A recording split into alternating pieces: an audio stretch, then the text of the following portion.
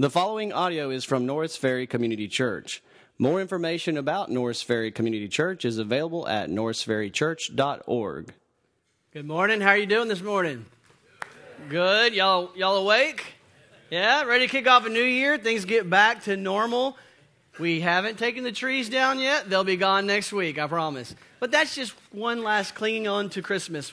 So as we look at today's passage, it's all about obedience. The joyful topic of obedience.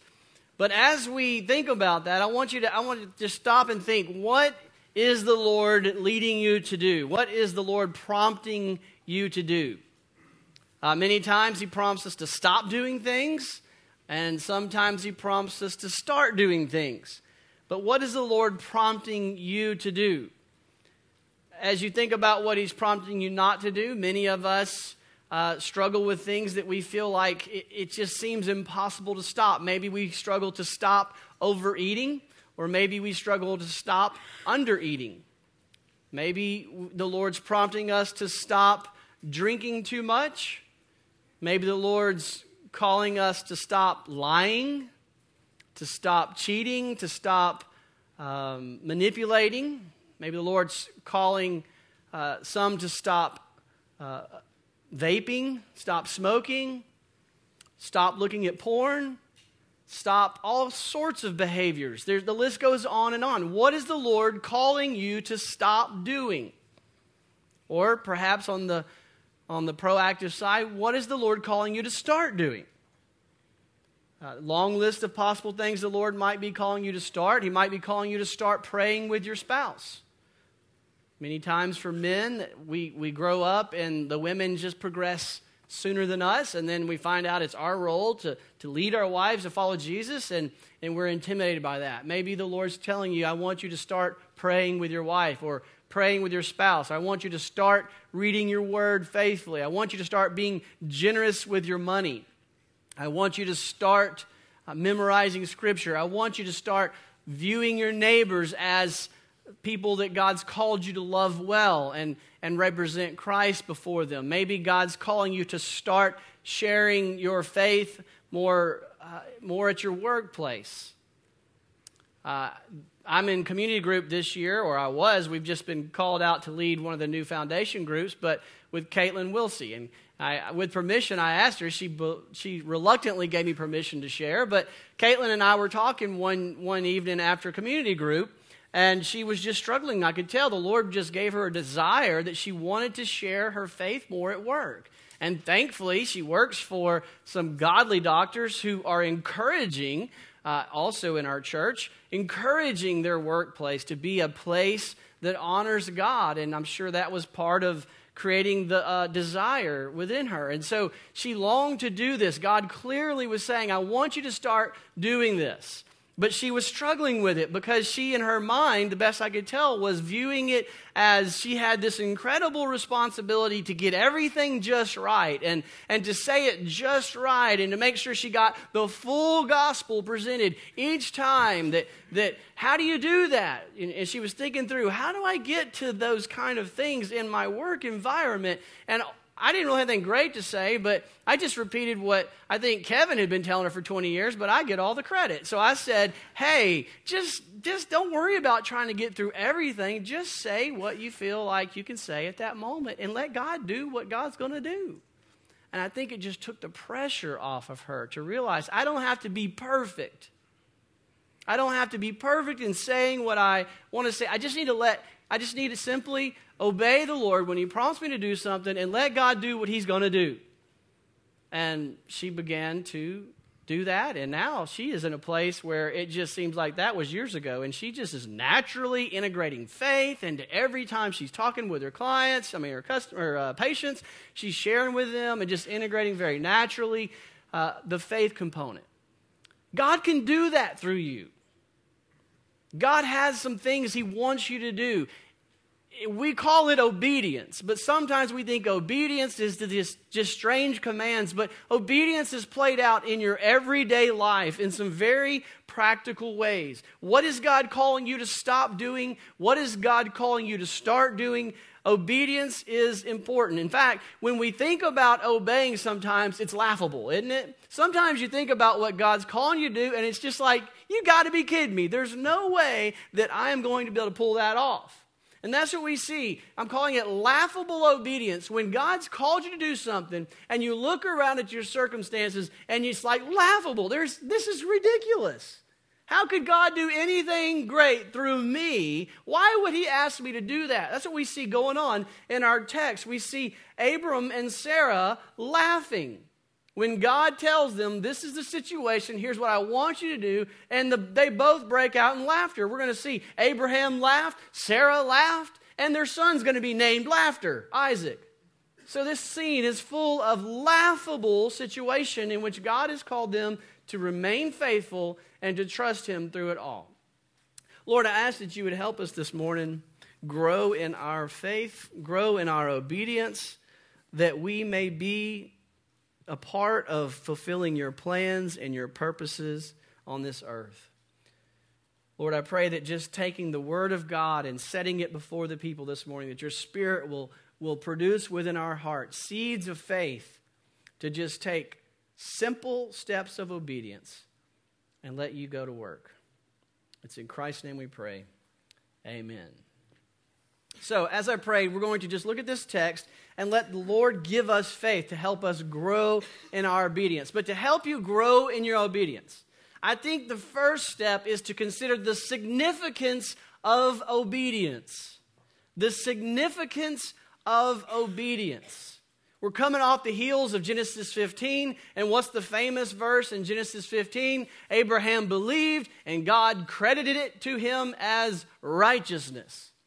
And so if God credits to you Jesus' righteousness based on Jesus' obedience and not your own, why in the world do you need to obey?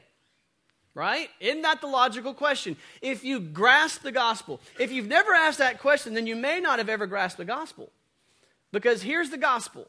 God gives you credit for Jesus' obedience, not your own.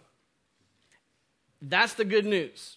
If you trust in Jesus, he gives you credit for Jesus' obedience. And so you go, okay, so I'm forgiven, and it's not about my obedience. The next logical question when you get the gospel is, well, then why in the world do I need to obey?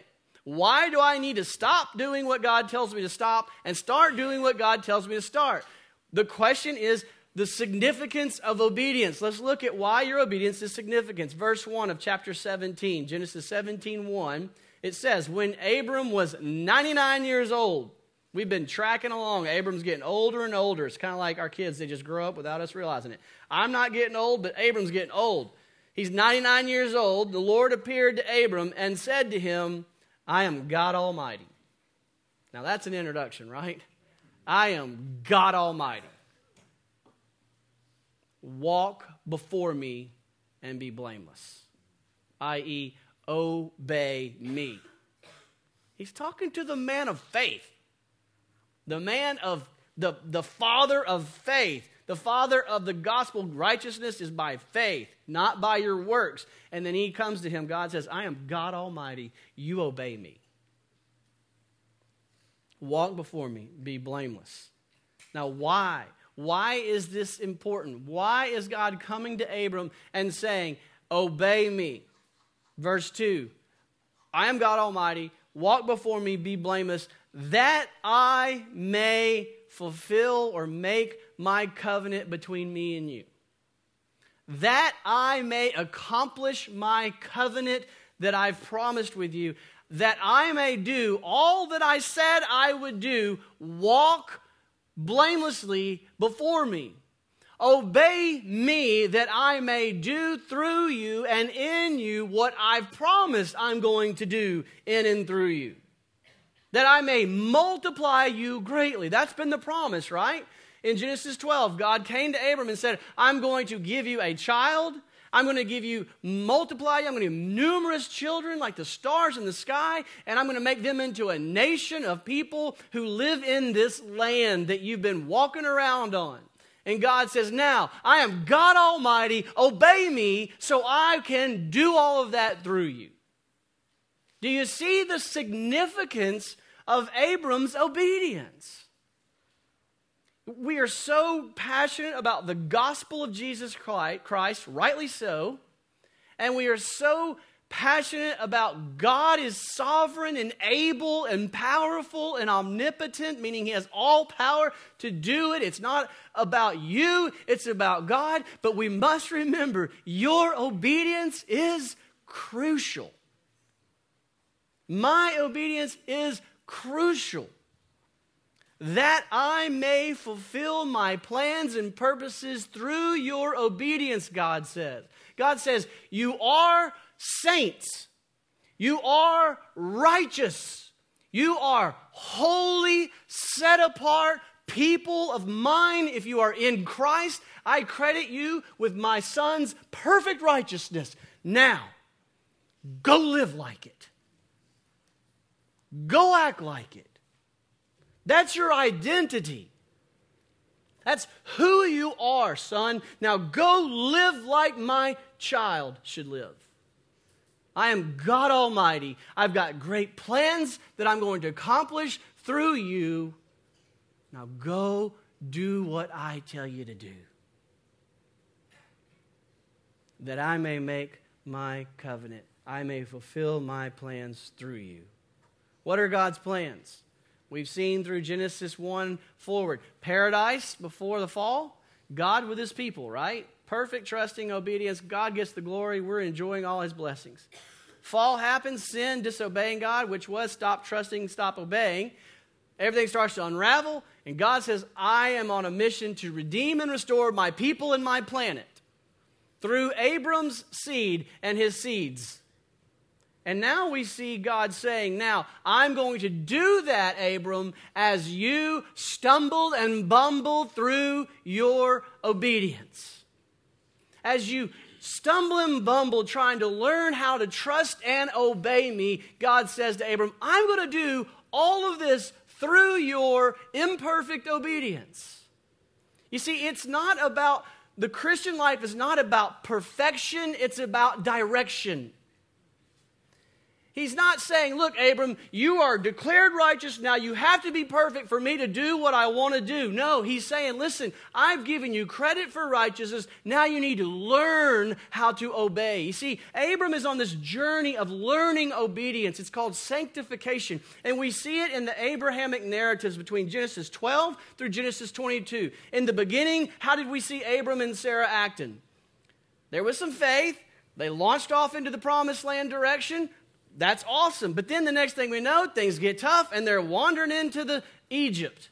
And they're lying and they're scheming. Hey, that's not my wife. That's my sister, Pharaoh. Don't kill me. And God inflicts plagues on Pharaoh's house and the truth is revealed. And God brings them back to repentance, brings them back to the place of God's promised place of blessing.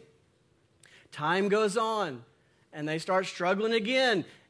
Sarah comes to Abram and says, listen, there's no way I'm having kids. I don't know how this is going to happen. You need to marry Hagar, and y'all need to have a child together. That must be what God's plan is. And so they're not trusting God. They make the tragic decision of getting married to a second wife while they're married, and it's not a good plan. And we see they are not perfect. God graciously comes and says, that's not my plan.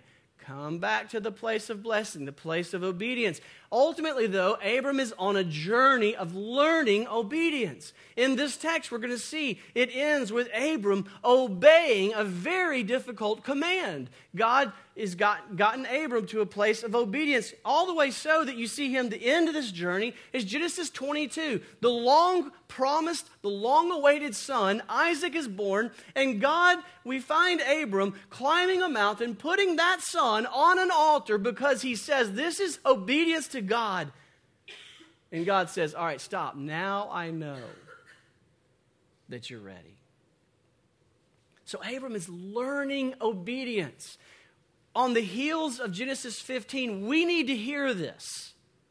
That being called a saint, a holy one by faith in Jesus Christ does not render your obedience insignificant.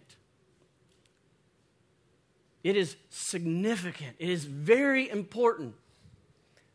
It is the way God is going to accomplish his plans and his purposes through your simple daily obedience. It's not these grand schemes that God's called me to do these great things. If he does, then certainly obey that. But most of the time, it's just boring, daily, seemingly meaningless obedience. What is God calling me to stop doing? What is God telling me to start doing? And God is saying to you, that's the big plan. That's how I'm accomplishing my huge plan of redemption and restoration. It's through your simple obedience. That's how I'm going to reach those people at your workplace, God says. That's how I'm going to redeem and restore those people in your neighborhood. That's how I'm going to redeem and restore the people in your nuclear family, in your immediate family, in your extended family. How? Through me doing something great? No, through your simple, boring obedience. Day in and day out. So your obedience is important because it is the means through which God is going to accomplish his great plans. In verse 3 it says, "Then Abram fell on his face, and God said to him, 'Behold, my covenant is with you, and you shall be the father of a multitude of nations.'" Listen to the plans that God has for Abram, that Abram is just like, are you kidding me? Father of nations? I'm not a father of I have one kid and it's an illegitimate kid. "No longer shall your name be called Abram." That's not who you are. You are Abraham, which means father of nations. I have declared you, Abram, father of nations. I have declared you, believer in Christ, saint. I have declared you holy. I have declared you righteous. I have changed your identity. You're not that sinner in bondage to that sin. You're not that fill in the blank with I-C at the end. You're not that person. You're not that disease. You're not that sin. You are a saint. And I am God Almighty. Now go do what I tell you to do, God says. So he says, "I've changed your name. You are Abraham, father of nations. I have made you the father of a multitude of nations. I will make you exceedingly fruitful, and I will make you into nations, and kings shall come from you, and I will establish my covenant between me and you and your offspring after you throughout their generations for an everlasting covenant, to be God to you and to your offspring after you. And I will give to you and to your offspring after you this land that you've been sojourning on, all the land of Canaan, for an everlasting possession. And I will be their God." None of this is new. These are all promises that God has already made to him. The emphasis is here on obedience. Obey that I will do all of this through you. God's sovereign plan for your life does not mean you don't obey. It means you obey. Because that's how God's going to do it, is through your obedience. The people of God are to be known as the obedient, i.e., holy, set apart people of God. That's why I read Deuteronomy, the passage of Deuteronomy at the beginning of the service. The people of God will be looked upon by the nations, and they will see them with their God so near, with their statutes given to them from God, that they have his understanding and his wisdom, which is ordering them as a people. And as they live out his wisdom, which is not like the wisdom of the world, as they live out his instructions, which will oftentimes make them weird compared to the world, as as they do that, and as they call on a God who is so near to them, to hear them, and to speak to them, the nations will say, and what an amazing nation with such a God. That's God's plan. That's God's plan for the Norris Ferry community, to see that you gathered here have a God so near to you that He changes your life, and it's happening. I walk in the community, and when someone hears, oh, hey, aren't you? Yeah, I'm the pastor at Norris Ferry. Is so-and-so going there? Yeah. Dude, what is going on with them? They are different. I'm like, isn't it awesome? That's what Jesus is doing. Simple, everyday, boring obedience is changing this community. And it will change this city. And it will change wherever God's people go. If they will just simple, boring, seemingly insignificant obedience. Your obedience is not insignificant. It's very important. God fulfills His universal, are you grasping this? His universal redemption and restoration of all things through Christ in you, your obedience. That's amazing. We continue to see the significance of obedience as we keep reading in verse 9. God said to Abram, as for you, here's what I want you to do. Here's what obedience looks like for you, Abram.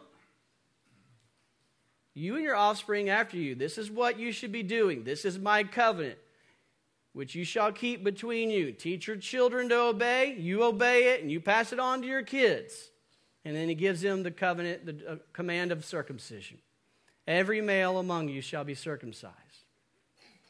You shall be circumcised in the flesh of your foreskins, and it shall be a sign. Key word. It shall be a sign of the covenant between me and you. And then He teaches them every child on the 8th day should participate in this. This is God's way of setting these people, the people of faith, apart. To say, when you keep my will, when you obey me, you're going to be different. And for Israel, they had circumcision, they had ceremonial laws, they had dietary laws, and all of this obeying God's law, God's wisdom, God's mind, God's instructions, which was very different than the world's, it set them apart as a distinct people, separate. That's what holy means, to be separate from. When we take God's word as the people of Christ, knowing He is our righteousness, not our works. Now, I want to clarify something. I grew up mistakenly thinking that the Old Testament laws for Israel was the way they were made right with God. Wrong. That's never been the plan. God has always made you right with Him through faith in the Messiah, either before or after the Messiah. So all this emphasis on obedience is not saying that's your basis for righteousness. Your basis for righteousness is Jesus' obedience, not your obedience. But when you participate in His righteousness by faith, He says, you're righteous. I fill you with my Spirit. Now go live out who you are. Again, you won't be perfect, but it will be the sign. Your obedience, or your striving for obedience, your direction, not your perfection, but your direction toward obedience, your desire for obedience will be a sign that you are in the covenant people of God, that you are a member of the covenant of Christ, that your life plays out what God has declared about you. So your obedience is significant. If you look at your life and you're happy with sin, I'm forgiven, I'm good, then you better be afraid. Because that's not what the Spirit says about obedience. The Spirit of God sets you apart from that and says, no, you are holy. You are set apart.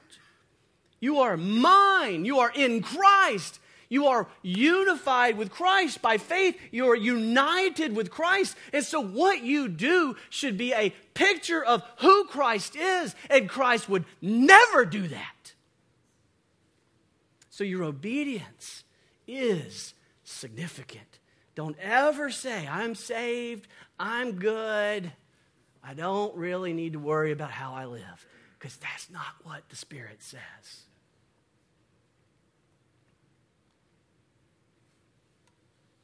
So God fulfills His plans through your obedience. It's massive significance to our obedience. And your obedience is a sign of your participation in Christ and the covenant community of God. He says, it shall be a sign of the covenant between me and you. What is God calling you to stop doing? What is God calling you to start doing? Doesn't have to be grand. You don't have to be perfect. Maybe that's the biggest thing you get today is not about perfection. It's about direction. Take the step of obedience and let God do. You have no idea what God is up to. You have Abram couldn't grasp what crazy things God was going to do through he and Sarah.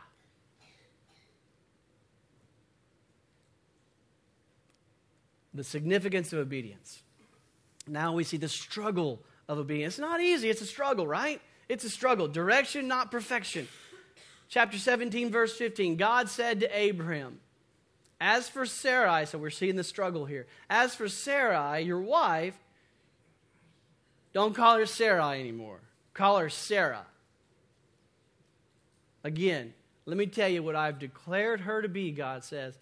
Sarah, princess. That's what Sarah means, princess. What comes from princesses? Kings. Don't think of yourself as barren. Don't think of her as sinner. Think of her as what I declare over her. Sarah. She is a princess. I will give you a son by her, verse 16 says. I will bless her, and she shall become nations. Kings of peoples shall come from her. Then Abraham fell on his face, laughing. That's not what you expect. You expect him to say he fell on his face, glory to God. No, he said, are you kidding me? Have you seen her? She's going to be 90 at her next birthday. She ain't having a baby. And you don't believe me? Well, look what he does next. He goes and he gets Ishmael and says, hey, God, surely you're talking about him. This is funny, God. You're cracking me up. Seriously, what are you going to do with us? Verse 18, Abram said to God, oh, that Ishmael might live before you, because I must be misunderstanding you. And then God said, no. I love the way this interaction goes, and the one with Sarah is even better. No, it's not what I said. Hello. But Sarah, your wife shall bear you a son, and you shall call his name Isaac, because that means laughter. So keep laughing. Think about what your next kid's going to be named. I will establish my covenant with him. You see, God has a plan. God has a plan. And it's not going to be the Messiah coming through Ishmael. That's not God's plan. God's sovereign. He has a plan. It's going to be through Isaac that the Messiah comes. That the seed of the woman, 3:15, the seed of Abraham will come through Isaac, not Ishmael. But that's not what makes sense. That's not how God works. God has his plan. He's fulfilling his plan. You need to worry about one thing: trust and obey. And God will take care of his plan.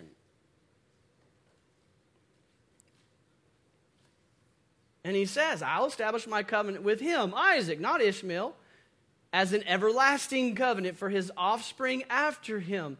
As for Ishmael, I've heard you. I'm going to bless him. I'm good. Even though you've been scheming and brought problems on yourself, I'm going to bless him. Verse 21, but I will establish my covenant with Isaac, whom Sarah shall bear to you at this time next year. Are you having this dialogue with God in your own life? God says, I want you to do something. You're like, you hadn't seen me. You don't understand what you're saying here. I can't do that. I hadn't been trained in that. I mean, look at me. That's not me. That's not my personality. It's just my wiring. I took a gift inventory one time. I didn't get that one. God's like, oh, my bad. Must have grabbed the wrong file. And God says, I want you to do this. You're like, laughter. Okay, sure. He says, I have a plan. I'm doing something. You don't need to figure it all out. You just need to trust me and what? Obey. There's no other way.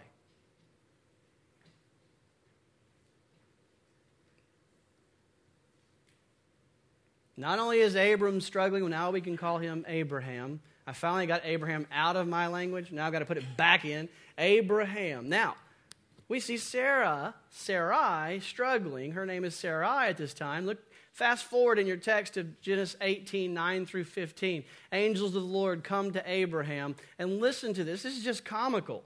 I mean, this is all filled with laughter. The angel of the Lord says to Abraham, hey, where's Sarah, your wife? Like he doesn't know. Hey, where's Sarah? She's on the other side of the tent door listening with a cup going, And he said, well, she's in the tent. And then the Lord said, well, I will surely return to you about this time next year, and Sarah will have a son. And Sarah's listening at the door, and she starts busting out in laughter. Now, Abraham and Sarah were old. They were advanced in years. I love the way they phrase it. The way of the woman had ceased to be with Sarah. She's 90. That's the understatement of the year. The way of the woman has ceased to be with Sarah. So Sarah laughed to herself. She's cracking up at the door going, who is he talking to? After I'm all worn out and my Lord is old, now I'm going to have a baby. The Lord said to Abraham, why did Sarah laugh? She's like, whoop. Why did Sarah laugh and say, shall I indeed bear a child now that I am old? Underline, highlighter, bold, italics, circle, note, verse 14, key verse in the text. Is anything too hard for the Lord? Is anything too hard for the Lord?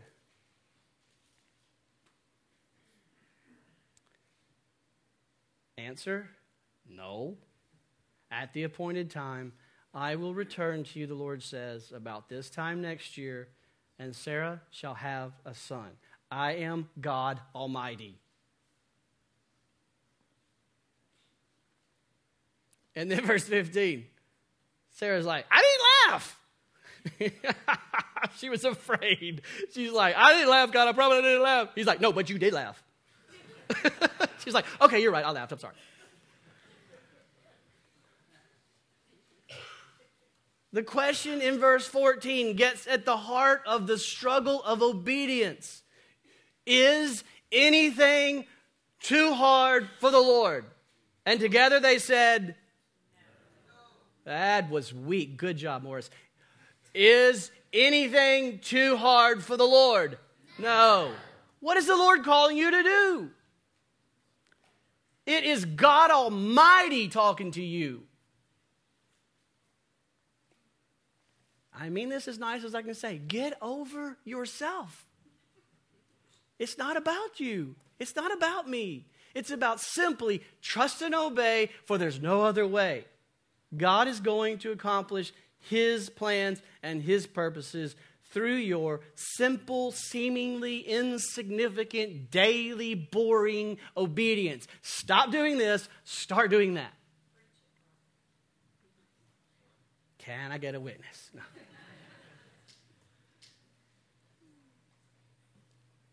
Caitlin. It wasn't about Caitlin.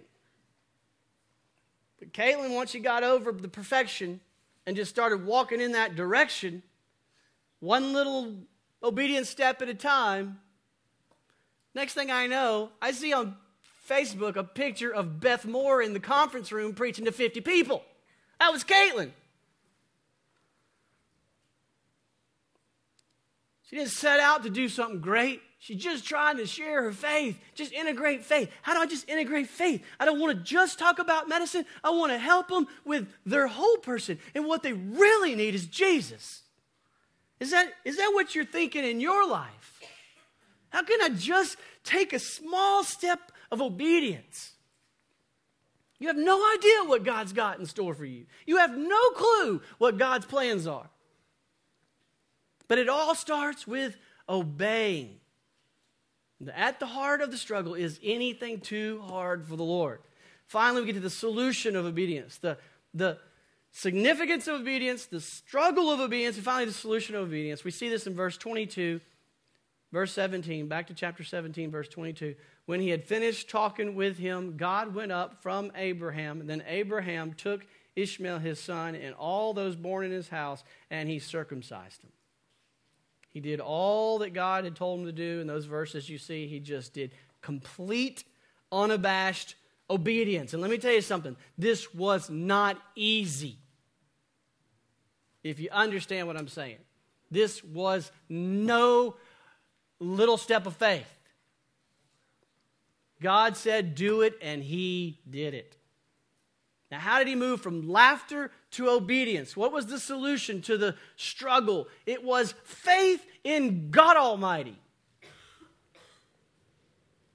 Is anything too hard for the Lord? No, nothing's too hard for the Lord. Therefore, I will do what the Lord says. Because in verse 1, he began this conversation with, I am God Almighty. Let's set this straight at the beginning of this conversation. Now, be blameless. Faith that God Almighty, El Shaddai, can do whatever he wants, however, whenever, whyever, and whatever ever you can think of. He's saying it's not about you. Just take the step of obedience. And then all throughout this passage, reread it again in verse 6. Look at who's the one acting. God says, you just do what I tell you to do. And God says, I will make you fruitful. I will make you into a nation. I will establish my covenant. I will give you offspring. I will make this land an everlasting possession. I will be their God. I'm going to do all this. You just simply trust me and obey me, because I'm God Almighty. You're not. And through Abraham and Sarah came Isaac and Jacob, and on and on and on to our Christmas message came Jesus. And in Jesus, we have our redemption and our restoration. And we begin our journey of learning to live out the righteousness that he's declared over us until he comes back. And he finishes it. And he redeems and restores his people and his planet. And guess who's going to be standing there with you? People who looked at you and said, there's something different. And you or someone else says, Jesus will redeem you and declare you righteous with God. What is God calling you to stop doing? And what is God calling you to start doing? Father God, I pray you'll make us a people of obedience. A people who bring glory to your name by our transformed lives. That your Spirit who indwells us upon entering into a relationship with Jesus Christ, that your Spirit will convict us of the significance of obedience, that will assure us that obedience is a sign of our salvation, that will give us faith in God Almighty, that moves us beyond our struggles, that is the solution for our obedience. Lord, bring glory to your name in Norris Ferry through us. Broken sinners, declared righteous, but being transformed as we seek to daily obey you. Make your name great, not ours. Make yourself famous in Shreveport, in Bossier, in New Orleans, South Sudan, Nairobi, Nicaragua, Guatemala, Panama, and wherever else you take us, through one simple, boring step of obedience at a time. Make your name great, for it's your glory we exist. Amen. Thank you for listening to audio from Norris Ferry Community Church, located in Shreveport, Louisiana. Feel free to make copies of this message to give to others, but please do not charge for these copies or alter the content in any way without permission. For more information about Norris Ferry Community Church, please visit us online at norrisferrychurch.org.